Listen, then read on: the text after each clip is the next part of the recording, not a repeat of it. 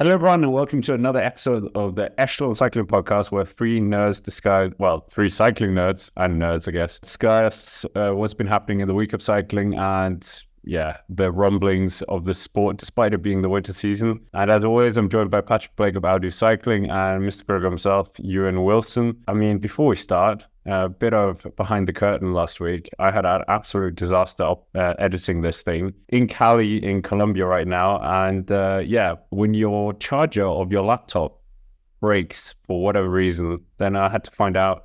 I had to race halfway across the city to try and get a new one, and then sat in a Colombian mall editing the episode. But that's just a bit of a side note. And Holison Pintano is from this city, and I didn't know this. He owns 106 cycling shops in Colombia. So he definitely spent his 4 years away from the sport and very proactive. Wait, 106? Yes. I thought he had one. I thought he had one in Cali. Well, there you go. That's how you spend 4 years suspension out of the sport. Yeah, exactly. You build up a bike shop empire. Well, I'll try and get I'll go to one of them and then we can feature that in the next one. But we have a lot to discuss on the agenda. But, I wanted to start cyclocross, but then we are not going to hear Ewan talk for 10 minutes. So we can start with the team kits that we've been talking about for the last two episodes. We've got some new ones coming out as well. Visma Lease obviously had their big presentation as well. Do you want to start with Visma? That feels like the right place to start. So Visma Lease releasing their kit. We kind of discussed them last week because we saw the bottles and the socks were leaked. And the full kit has now been announced. It is a yellow number, more yellow than they have ever been before, but there's no black stripe through the center. The Visma logo is now higher than it was before, and they have this sort of hexagon feature throughout, the hexagon effect throughout the bottom half of the jersey. Despite the fact Visma's colors are not yellow, they've gone with that. And we also heard rumors during the week, according to our Dutch language sources, that the team were going to rebrand and have this tagline of the yellow bees. That was going to be their team name, a bit like the Wolfpack for Soudal Quickstep. We don't know if that's going to happen, but the whole beehive aesthetic on the jersey and the yellow color scheme definitely looks like they're keeping this, and they've noticed the team identity. We can already see as well in their press stuff for the next year is that Jonas Vingegaard, his yellow jersey journey and the yellow jersey in itself, very on the nose, for the Visma Lease bike seem to go hand in hand. It just makes me think about what the Tour de France kit will look like, because this is the big thing which comes around every year. It's what we don't know what their kit looks like, but they always have to grapple with that with the Giro. And it's a good way, because they can it's a little PR stunt they can do before every Tour de France. It's look at this new kit that we've got. I think the kit's alright. It's, like a lot of the kits that we've been looking at, they're all very non-offensive. It's very yellow. It's just, there's nothing particularly crazy going on, nothing that's going to be rocking the boat. It's just another mid kit. I did see comments in the comment section last week saying that the Bora kit is better than we were judging. Some people were putting it up to at least a 7. I think we said it was a 6.5 if Ewan and I did. So I can see where people are coming from, because based upon the other ones that have been released, Bora is elevating itself, because the quality this year doesn't seem particularly great. I don't think it's the quality is low. I think the quality is just so concentrated in that middle section where they're all fine. There just aren't any standouts. I don't think there are any really terrible jerseys. I think they're all just perfectly fine and inoffensive. This is another one. I think it's a bit of a downgrade from the previous kits they've had. I think the old the black stripe they had to the center gave the kit more structure and gave it more purpose. But now without that, it feels a little bit formless. I'm intrigued to see where they're going to go with the Tour de France kits. We saw in 2021, they had the special one with you could get your name printed on the jersey, and people did that. And the jersey was made up of supporters of Jumbo Visma's names. 2022, we had the wonderful AI-generated art piece one, which was a blend of all these different Dutch painters from the past. That was a fantastic kit. 2023, we had the Efteling collaboration. I didn't like that personally, but it was something a little bit different, and the Efteling aspect really added to it. So I think the Tour de France kit was almost more intriguing than this bland mid kit that they've released with this big launch that we had this week, which also closed the case on Keane Ouderbroeks, as he was in attendance at the team launch. silencing all rumors, and the case seems to be officially closed as of the team launch this week, as Keenan Brooks officially moves to Visma Lease bike and severs his contract with Bora Hansgrohe. Right, to sabotage our kit review here with Brooks, just shoving Brooks into the kit review. Yeah, but I mean, not gonna lie, a lot of the chit chat from that team launch was all about Brooks because he was at the event, and people were like, oh well, that now means it's done because he was wearing the jersey and so forth and got the microphone. So yeah, Keenan Brooks still getting his name out here for the third week in a row. What other kit's been released? Wasn't there, what they call, is it Multi-Cometa? Multi-Cometa has not come out yet, but Mariani. Oh yeah, Movistar. Oh yeah, sorry, that was keeping it well taught. Well, true. Not even at this. It's true. Movistar released their kit. It's a slight variation on that one from last year. I think it's fine. They've got a couple new sponsors on it. I quite like the effect they have with the jersey. It's just awfully similar to Astana. It's going to be quite hard to pick out in the bunch, I feel. I would actually dare to say that this, for me, breaches a 7 out of 10 for me. I think that it is just a little bit better than some of the other ones that we've been seeing. So, yeah, when I saw it on Instagram, I was like, oh, actually, to be fair about this stuff, that's not bad. So, yeah, I'm all right with that. I prefer it to, like, Jumbo's. Oh, no, sorry. Visma's bikes. I'm still not used to that name. And I think anyone there is going to be used to that. No, I really like the Movistar kit. Have they changed kit providers as well? They're riding with Gobic. Gobic seems to have taken a lot of the kit market away from other kit providers. I also think Gobic is based in Spain. They've really emerged with out of COVID, and I actually really commend Gobic. I said this the other week. I think they've done really good jobs with a lot of their kit designs over the past couple years. I will actually agree. I think this is the best World Tour kit we've had so far. The bar is low, but somebody has to lead the pack. I can already see the tier list that we're going to do later on. That middle section is going to be stacked. But yeah, we also had other kits. Now going into non-World Tour kits. Bardiani CSF or whatever they're called now, VF Group. Yeah, they're not called the VF Group. Bardiani CSF Faisane rolls off the tongue. What were they called last year? They were called Green Project. Yes, they've released their new kit. I actually quite like this. I think I just like the shade, how would you describe that? Aquamarine. I mean, we have to for our podcast listeners, and yeah, I commend YouTube for this. I commend YouTube for the descriptions because, yeah, I'm terrible with that. Says that it's green, I'm gonna flip because it's I think it's aquamarine. It's a cyan teal kind of color palette for those listening on the podcast. Just imagine something like that. It doesn't really have any patterns going on, isn't it? It's just like a one color sort of thing. But I quite like that. I like it. It has a lot of sponsors on it. I wonder how much it would cost to get your name on there. Maybe we can get the Echelon Cycling Podcast on for 2025. It is verging into drone hopper kind of territory. That was a notoriously just advertised kit, wasn't it? Yeah, these Italian pro continental teams need every coin they can get. I commend them for that. Even the collar of the jersey, there's a name. I think I got confused because this does look kind of like the Aola Cometa kit from this year. It's relatively similar in my eyes. Although I haven't looked at it today, but that's what I remember it looking like. So, okay, I disagree. But should we hop over to Isn't Real Premier Tech? They released their kits. I actually have really liked Israel Premier Tech's kits for the past couple of years. I think they've been really nice. This one is very tasteful. Quite bland, but very tasteful. Yeah, I quite like this. I'm a big fan of Israel's kits as well. How do you describe this, Ewan? This is a sort of calypso of different shades of blue. You have one sleeve that is white and the other sleeve on the left-hand side of the riders that features 3 different shades of blue going from lighter to dark. And most of this jersey is in a sort of navy blue with one square being a lighter sort of turquoisey color that has a fade into a sort of Oxford blue, if you know what I mean by that. There's also a sort of a band effect that goes through the jersey and right through the sponsors' logos through the chest. Yeah, I think it's very nice. Yeah. But I don't think it's like a standout, you know? I do think that it's better than, I don't know why I'm setting Visma Lease bikes as the standard, but that's just kind of what I'm comparing it to this episode. I think it's better than Visma Lease bikes. I mean, I like Visma's for the sake of the fact that it's just an easy colour to spot out in comparison to a lot of the rest of the peloton, whereas this is just kind of blues and whites, which are prevalent quite a lot of the place, but I think from a design standpoint, I prefer this. I think as well, the design is more daring. It's asymmetric. It's a little bit different, where it feels like Visma Lease bike, it's symmetrical, doesn't really break any sort of conventions, quite bland. Israel Premier Tech, they've dared to do something a little bit different, and it's paid off, much as it has over the past few seasons. Totally agree. Yeah, it's my favorite kit so far of this year. Maybe second Bora or the Astana one. We had that weird thing at the bottom of the jersey. But yeah, we might as well move on. We can't just stick with the Visma, try and postpone the cyclocross for Ewan's sake.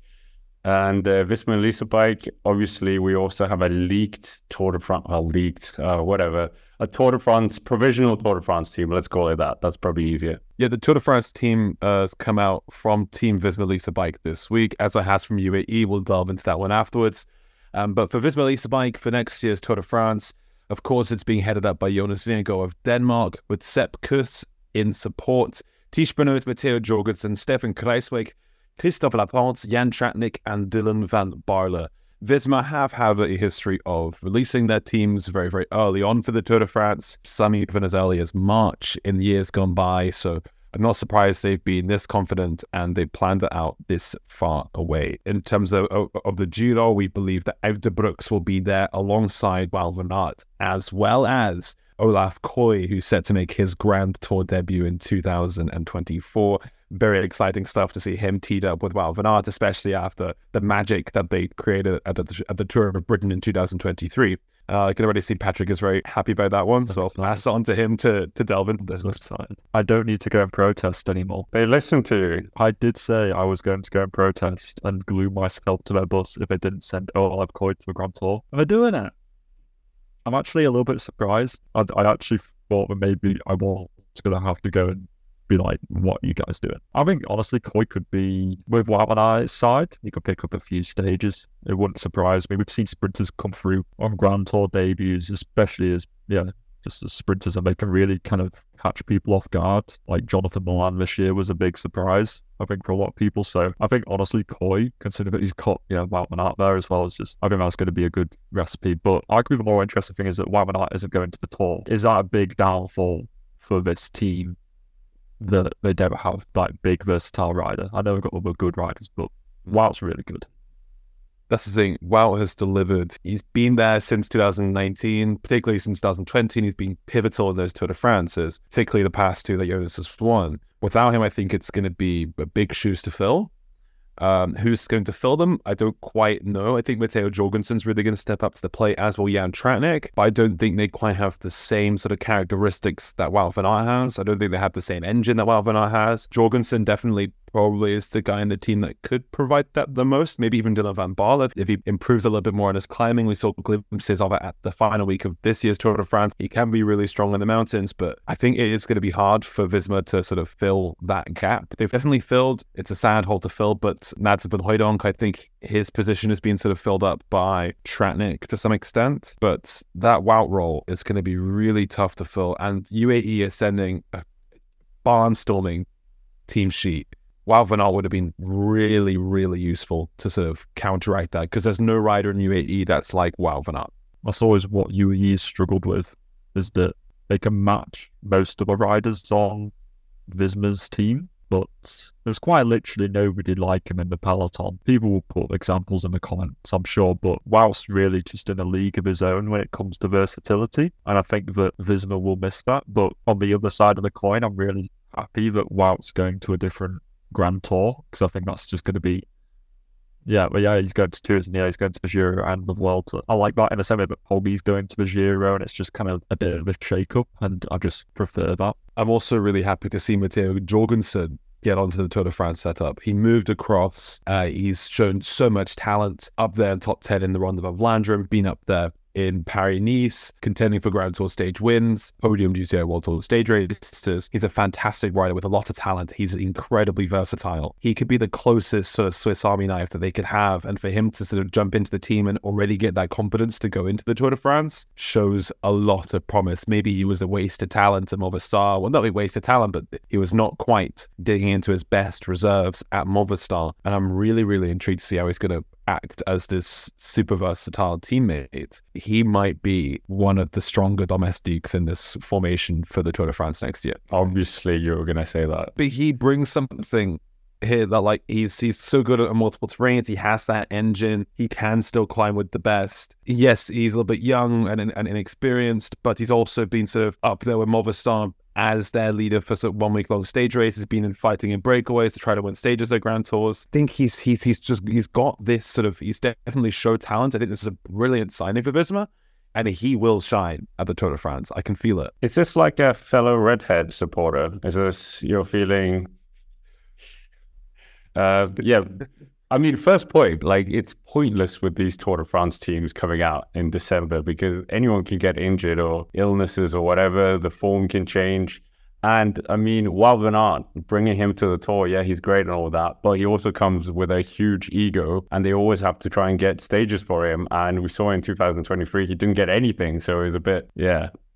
No, I think they will be fine without him with the likes of Jorgensen, Van Baal and Tratnik. But then, like, it'll be intriguing to see who's the first reserve. Because remember last year, the Giro, they had to completely switch around their team in the last minute because of COVID, because of illnesses and crashes. So it'll be intriguing to see who's going to be those sort of first and second reserves that might get flown into this squad. Just looking back on recent years, Stefan Kruijswijk is incredibly accident prone. He has crashed out of a number of Tour de France's, hasn't even made the Tour de France start list in the past couple of years. I don't think he's finished a Tour de France since COVID, but he's been on the start list of a number of them. But the one he finished, third place, bang, that's how you do it. That was before COVID in 2019. Like the still counts. It still counts. Yeah, but since then he's crashed out like of a number of Tours de France, 22, 23, well, whatever.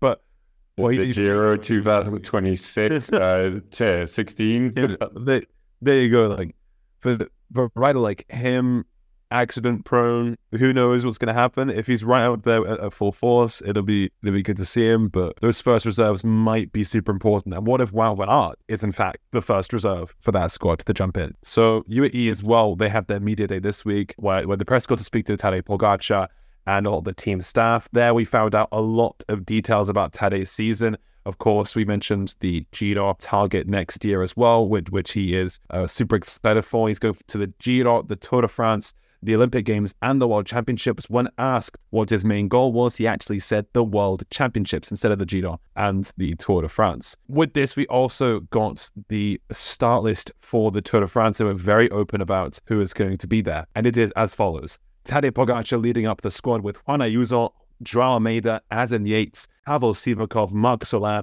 Tim Wellens and Nils Pollitt. Guys, this I think is the strongest Tour de France squad we've had since the Sky 2012 Tour de France. I think this is in terms of pure mountain skills, the best in a long time. It is absolutely one of the strongest teams ever, but I don't think it makes a lot of sense. Who's getting the beat-ons? Nils Pollitt is hauling ass on the front the whole day. I just think when you got 4 climbers who have finished on the podium of the Grand Tour before, and then you got 4 domestiques, it's like a 1-to-1 ratio. It's like somebody's going to have to bend a knee. And who's that going to be? Is it going to be Almeida? Is it going to be Ayuso? Is it going to be Yates? Pogacar's coming in off of the Giro. I feel like there's just a lot of question marks for me about this team. I don't think the harmony works. I don't think there's enough domestiques for the leaders that we got here. This is like Movistar, El Tridente +1. And the Tridente never really worked. So I don't see how 4 potential leaders is going to help them massively. You need like leader domestiques, or is that just too pre-COVID era of me? I get what you mean, and UAE does have a history, particularly in these 1 week long stage races, to have a bit of a sort of leadership crisis. But I think the team is united around Poggi. I think it does depend how he comes out of the Giro. The Giro is quite easy this year. There's 1,000 less meters of altitude than it usually has.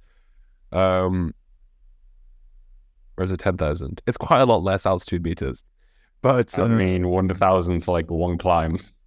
Yeah, that's after I said that, I was like, I think it's actually less than that. It's quite a lot easier than the normal in terms of its altitude gain. And I think in terms of getting the beat on, Sivakov Wellens, Pollitt, those are those guys. Sivakov's moved here to be a domestique. He's super motivated for this. Tim Wellens, he was a domestique for Poggi quite closely at the beginning of last year. Those guys will be doing those roles. In the mountains, this could be a deadly team, but if Poggi's having an off day, who's the guy you work for? Who's the guy you send up the road? What do you do here? But in terms of that firepower of those 4 guys who finish on a Grand Tour podium, I think they outdo Vingegaard, Kuss, Kruijswijk and Jorgensen. I think they're much stronger.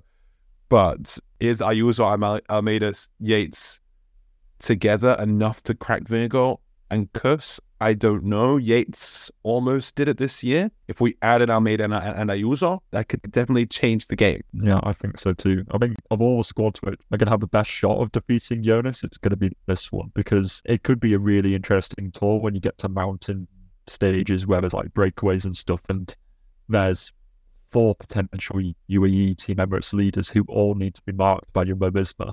And, you know, you're going to be seeing guys who are Grand Tour podium potential caliber riders launching into breakaways. They're not just going to be sat in like a reduced group of 10 climbers waiting to see who pops first. I think it's going to be aggressive racing, hopefully. I hope they don't all just sit and wait for Jonas to attack and then they all just get dropped, because that would suck. Do you think UAE will send Ayuso on a breakaway? I'd love to see it. Why would you bring so many riders here who are probably, and have in the past, just got dropped by Jonas like a stone? It's like having, great, Jonas wins. UAE finish 2nd, 3rd, 4th and 5th. Brilliant. But I would like to see them launch people in the breakaway, and I think they might do it. That could be the one thing which could defeat Visma Lease bike. It's just the chaos of having so many leaders and just not knowing who to mark. And they don't have someone like Wout van Aert to counter these moves and go into the breakaway with Ayuso, where Wout van Aert he's really good in those breakaway kind of situations, but Jorgensen, he's slipping into this new role. We don't quite know how he's going to act there. Yeah, exactly. Like, no offense to Kruijswijk, but he ain't going to be able to counter. Is it just like a man marking system? And then eventually you get to a point where Adam Yates has got up the road and now Jumbo needs to work all day. But like you're saying, really chaotic. You're saying this squad is the best squad that could potentially crack Jonas Vingegaard. I would agree with you if Tadej Pogačar wasn't doing the Giro beforehand. Like, how many times have we seen riders fail doing the Giro and then coming to the Tour? It's not... Okay. But in the context that we have, this is the best possible team that they could send. Yeah, true. But like, make Tadej skip the Tour. Skip the Giro, not the Tour. But if Tadej cakewalks the Giro and he comes out of it relatively fresh in a kind of similar way to how Jonas, I don't want to say cakewalk, but he wasn't like attacking Pogačar, he was just kind of like marking it, and then he went into the Vuelta and did really well. Yes, I know Sepkus won, but Jonas was still really strong there. If Pogačar doesn't have the strongest competition at the Giro, can he just easily not, like, I don't know, rein it back a little bit and not do crazy Pogačar things in the final week, and actually get a better prep for the Tour? You said this for the Giro route because it's so heavy in the first few stages. So if he gets like 2-3 minutes and then just marks moves, like, it's not going to take that much out of him. Exactly. If there ever was a year to the Giro Tour double, I think it could be this year, because it's very sort of that first week will be pivotal. Poggi could probably gain 1.5 minutes, maybe even 2 minutes if he's lucky in that first week, follow the moves, and that final week isn't as mountainous as it usually is for the Giro. And those are the days that really take something out of you, and that's when you carry the fatigue through June, for instance, where I think the fatigue, like, the hardest part of the Giro will probably peak at about stage 12. And then from then onwards, it's kind of, it's not as hard as it usually is. So what I'm thinking is that this is quite a good year to target both. And I think it's very strategic. And this squad is built around sort of giving Poggi a yellow brick road almost to get that yellow jersey. Is he strong enough to beat Jonas one-on-one? I don't think so. But this team could certainly try to crack Visma, particularly on those longer days through the mountains, like stage 19, I believe, of the Tour, that Poggi struggles at. The days that go over 2,000 meters a couple times with multiple climbs, that like the Granol, like the Col de los, that have cracked Poggi before. If he has this strong team around him, then I think he's in a much better stead than he has been over the past 2 Tours de France. Should we look at his Giro squad? You just don't want to talk about cyclocross. Well, okay. let's talk about the Giro squad because it's out now as well. It goes wrong to not talk about it. So the Giro supporting Poggi, since it keeps getting mentioned, it is Jay Vine, Rafa Majka, Felix Gauchartner, Rui Oliveira, Miguel Biel, Domen Novak, and Juan Seba Molano. Majka, Gauchartner, and Biel they were in the Tour de France squad last year. Interesting to see that they haven't made the Tour squad this year. Molano, double Grand Tour sprint stage winner, is here as well. With his buddy Oliveira, and we're going to see Vine be a pivotal teammate, I think, in this Giro. It's not strong for me. I think that it's, in the context of, if you were to take this squad to the Tour, it's bad. If you take this squad to the Giro next year against potentially not his same caliber of opposition, like a Jonas, it's fine. Because you don't need the A-lister squad to be taking on Simon Yates and Ita Brooks. You don't need all that fluff around you. I think that this squad is going to be satisfactory for being able to accomplish the goal of winning the Giro. I think it's going to do it at the bare sort of minimum requirements. It's a bit like just putting in just enough work in your university degree to get a 2-1. Like, you've just got 61% or something. And that's it. I also think as well, this is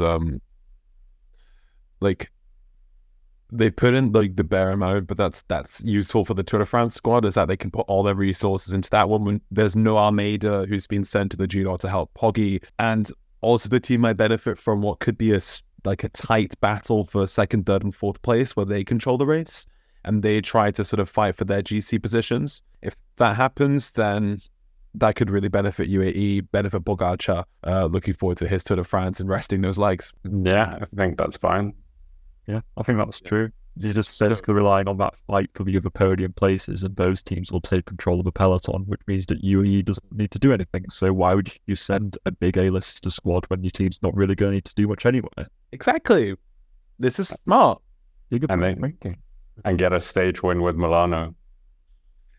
Yeah, okay. Yeah, whatever that is. Yeah, Milano just seems to get into so many Grand Tour teams. You know how Jaco Alula always send a big sprint train, and then there's just Chris Harper and Simon Yates on the end?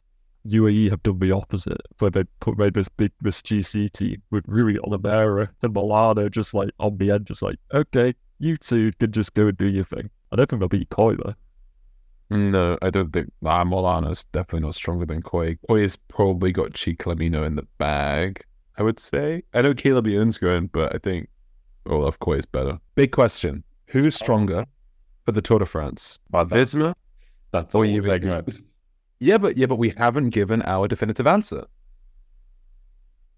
I think on paper it's definitely UAE, but in practice maybe Visma. Yeah, from a structured leadership standpoint, it's Visma, but from an absolute holy moly, the names we have here, it's UAE. And UAE have probably assembled the best Grand Tour squad on paper for, like you say, Ewan, since the Sky era.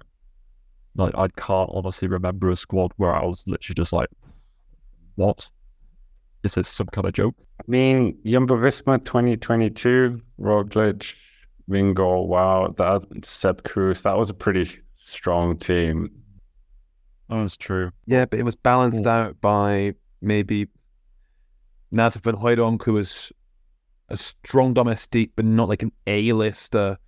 Laporte, who was good, but not quite at that Grand Tour stage winning level. I think these other guys are quite hard hitters in the squad, and to have 4 Grand Tour podium finishers, it's pretty big. But it's really tough because Visma have proved that their team dynamic seems to do something. They have these roles set out really well. But I think that brute force of UAE will be very tough. And for that, I'm going to say UAE is stronger. Oh, but I think Jonas will win still. If you get what I mean. At least the tour is going to be a bit more exciting than potentially the second and third week of this tour in 2023. Anyway, we're not going to go Vuelta. We're going to go cyclocross now. So Ewan, you can have a nap or whatever. Did you guys watch it? Patrick, did you watch it? Wout van Aert and Mathieu van der Poel did their first big show-off of the 2023-2024 season. I thought it was quite good. It was in Molde, and then in Mol, in Belgium in the EXO or whatever it's called, not the Super Prestige, not the World Cup. Mathieu van der Poel absolutely just put the pace on, destroyed Wout van Aert to some extent. Then did the same thing the next day in the UCI World Cup in Antwerpen, and afterwards, Wout van Aert said that he was taking it easier. You would say that if you hadn't won, I was just taking it easy. You would say that though, wouldn't you? Like, that's definitely what I'd say. I think Mathieu's looking like the best cyclocross rider in the world at the moment. No doubts about that. The whole kind of prelude that we had of Nieuwenhuis, Isabit, Lars van der Haar has kind of all been forgotten about when the juggernauts come along. I mean, there was some interest in the UCI World Cup on the Saturday. Mathieu van der Poel had a bad start, and he was quite far down the field, so he had to actually make his way up on a course that was quite sandy and not that technical. But it took him like one lap, and then he was already the lead again. So it's just crazy. Pidcock went down. Yes, yeah. Well, they were like together, which goes to show that Van der Poel is definitely stronger than Pidcock at the moment. I mean, it's not like that was necessarily like in question, I guess, but that's been put to bed because Pidcock did not finish as well as Van der Poel did. People have been saying that we should just make cyclocross more interesting by giving everybody a lap advantage on Van der Poel and then set him off going, and then maybe that might, like in a handicap style race, that might work better. Cyclocross right now feels a lot like Formula One. It's like there's a Dutch guy, you can put him anywhere in the field and he will win by the end. And I mean, any Max Verstappen fans listening, Mathieu van der Poel beat him for Sportsman of the Year in the Netherlands. So, in your face. I'm not sure if I agree with that.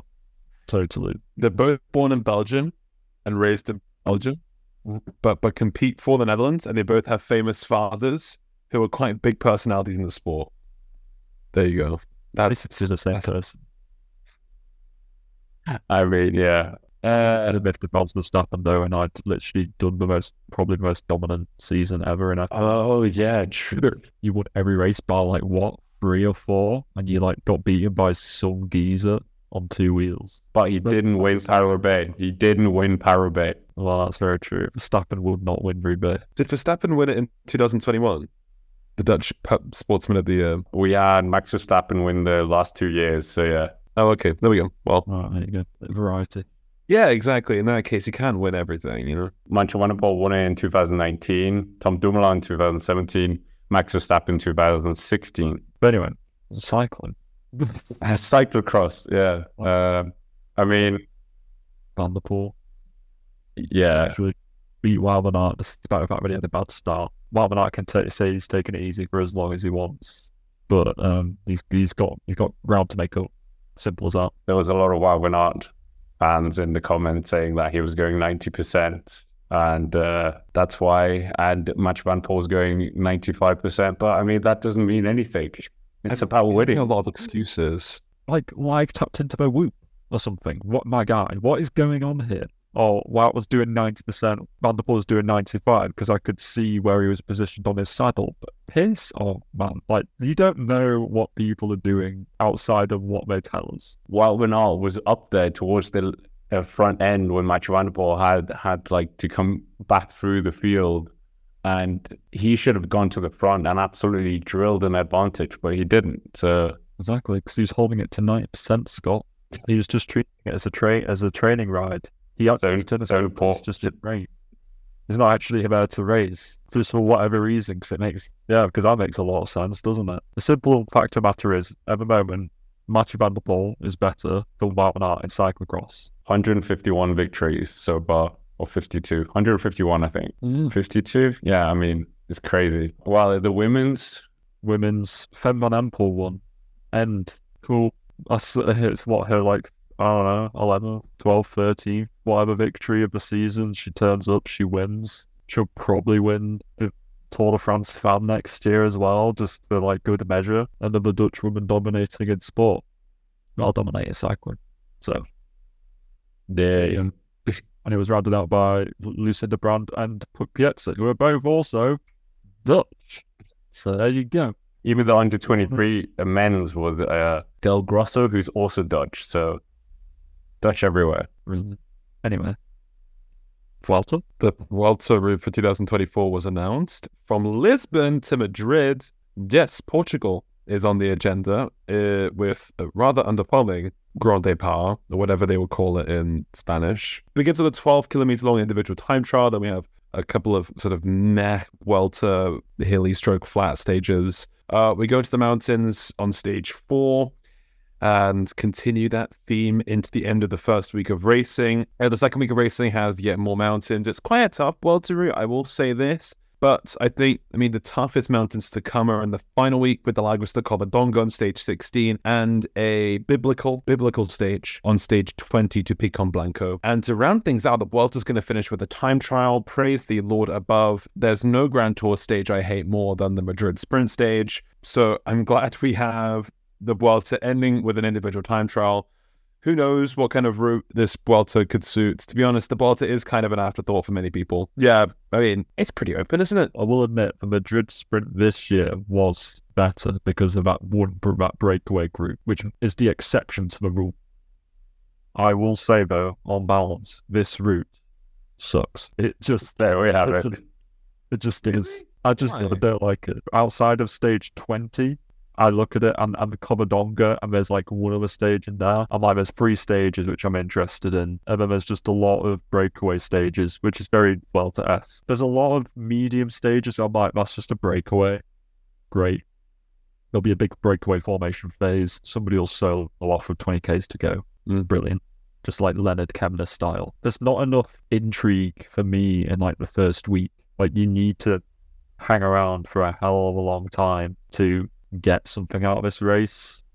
By the looks of things, whatever, like you say, Grand Départ, very underwhelming. Yeah, cool, there's a TT in there.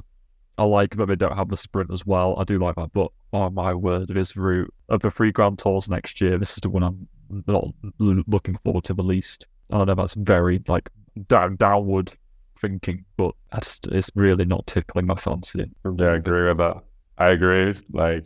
I mean, I just think it's so pointless when they have it. Like, we've already had the Giro one. We've already had the Tour route releases. Why don't you have it, like, closer to the Tour so at least you can get some hype? Like, nobody really cared about this, to be honest. No, I think people were intrigued about how they're going to do the Lisbon sort of beginning of the race, and it ended up being a time trial. Lisbon is a city filled with short, steep cobble climbs, and I was really hoping that they would include some, but they haven't. And the Portuguese fans are going to be really enthusiastic. We see that a lot in cycling, but yeah, I mean, this is typical Vuelta.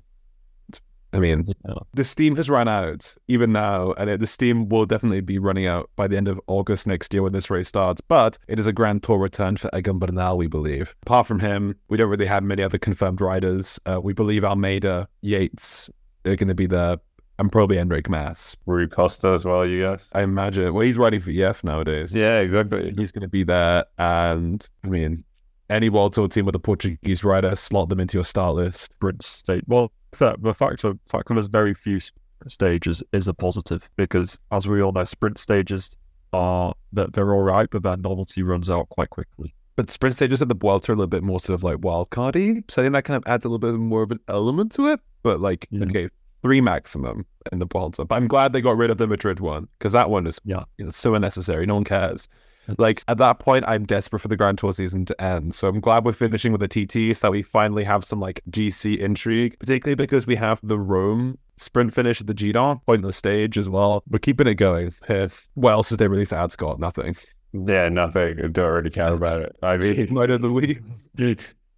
Yeah, I mean, we had some transfer. We should probably touch on that before. Meleze, we were speaking about him, the under-23 world time trial champion, confirmed to be going to Movistar after released from DSM or whatever you say. Quite surprising, no? Another rider breaking his contract from DSM early, which seems to be a big trend among many riders. But yeah, him going to Movistar, it's interesting. Movistar made some pretty interesting signings over the past 12 months.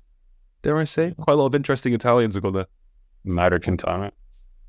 Oh yeah, that as well, yeah. I do find it interesting that the under-23 TT champ has gone to a team which is just rubbish at time trialing. Very sure. what's the last time trial they won? Was it like Alex Dowsett back in the Giro in 2013? To be fair, they've won team time trials at the Vuelta. Wow. Is that good? Nairo Quintana won the mountain time trial at Monte Grappa at the Giro in 2014. Oh, good. I just find it odd that he's going to a place which isn't renowned for TT success. But maybe that's not what he's interested in. Maybe he wants to be a bit more than just a TT person, which, to be fair, that's a very good move. So I'm glad he's gone somewhere at least. Keeping it with the younger guys, Marco Brenner as well was on Team DSM Femina. He's heading over to Tour de Pro Cycling in a pretty quiet transfer. And Giovanni Carboni, a rider I have really liked over the past couple of years. He's made a huge step down. He's going to the continental level next year, which is a bit of a shame. Also, Pierre-Andre Cote, who was on the Human-Powered Health squad that folded it at the end of the year. He's had a lifeline with Israel Premier Tech at the last minute. A team which, of course, has Quebec roots, as the team's owner is a Israeli Quebecois billionaire. Anyway, rider of the week, and I mean, there's quite a selection to choose from. I mean, any fans of the Arab Road Cycling Championships, Algeria absolutely dominated the men's race, 1, 2, 3 in the sprint in front of Morocco. Yeah, cyclocross to choose from as well. You've also got the Vuelta Ciclismo Internacional at Costa Rica. So, guys, you have a plethora of riders to choose from this week. I am going to choose, for kind of the nostalgia's sake of what could have been for this rider's career, I will choose Juan Diego Alba, who is currently leading the Vuelta Ciclista Internacional at Costa Rica. He came third in the Baby Giro in like 2019. He was signed to Movistar. It was that one Baby Giro where there was him, Ina Rubio, and Adlia or something like that. And him and Adlia just dropped to the depths of nothingness. And I am calling back this name because he is leading this prestigious race. And I am going to put his names in lights for where they never quite managed to sail in his career. So well done, Juan Diego Alba. You are my rider of the week. I'm also going for a rogue Latin American rider who was scouted by Gianni Savio, much like the rider you just mentioned, Alba. I'm going for Kevin Rivera, who's actually from Costa Rica. He was scouted by Gianni Savio a number of years back, signed on to Androni in 2017. Bear in mind, this is also the time that Egan Bernal was picked up by Gianni Savio, and he had sort of this like great scouting ability for kids from like Latin America, would bring them over to Italy and would give them sort of European cycling treatment. And this guy was rising through the ranks, then moved to, well, he was on Bardiani, then moved to Gazprom in 2022, which is a Russian-Italian team that got their UCI license stripped when the war broke out in Ukraine. And since then, his career has taken a huge downturn. Could not find a team for the rest of 2022 and didn't have a team until relatively recently. And now he has taken a stage and finished second on one of the stages at Vuelta Costa Rica. And he's looking to probably finish on the podium at that race. So good to get Kevin Rivera back on the map. And maybe we can get him back in Europe after what was a pretty sudden drop off the cycling map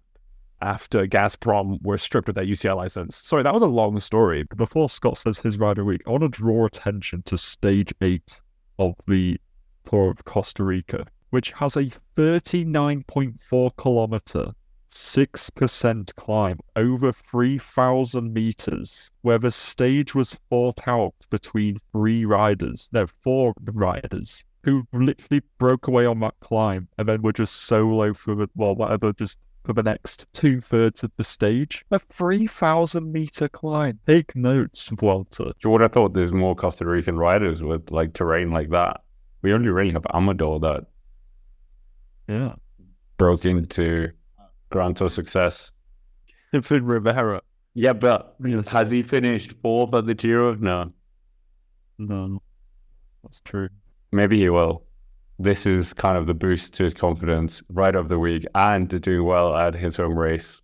Yeah, it's good to see all these like South American races popping up. Oh, my rider of the week. Well, I was going to go for Mathieu, but that seems a bit too easy. I mean, I kind of want to, but Mathieu winning a cyclocross race isn't that special. So despite it being 152.51, I'm going to go for Hamza, who won the Arab Road Cycling Championships. I wonder if they're going to get a jersey for that, because not strictly a consummate. But Hamza, you're my rider of the week. So we'll see what all these three guys, if they're going to be elevating into the World Tour or again, like Albert. But yeah, that's basically it for number 48 of the Echelon Cycling Podcast. Make sure to hit the like button, subscribe to the channel here on YouTube, and if you haven't already, check out Spotify as well. And this week, I promise, I'll leave all the Twitter accounts down in the description. So if you want to see what Patrick, you and or myself think about cycling on Twitter. But with that, thank you very much for watching and or listening, and we will see you next week. And Merry Christmas, of course. Oh yes, false. It was the night before Christmas.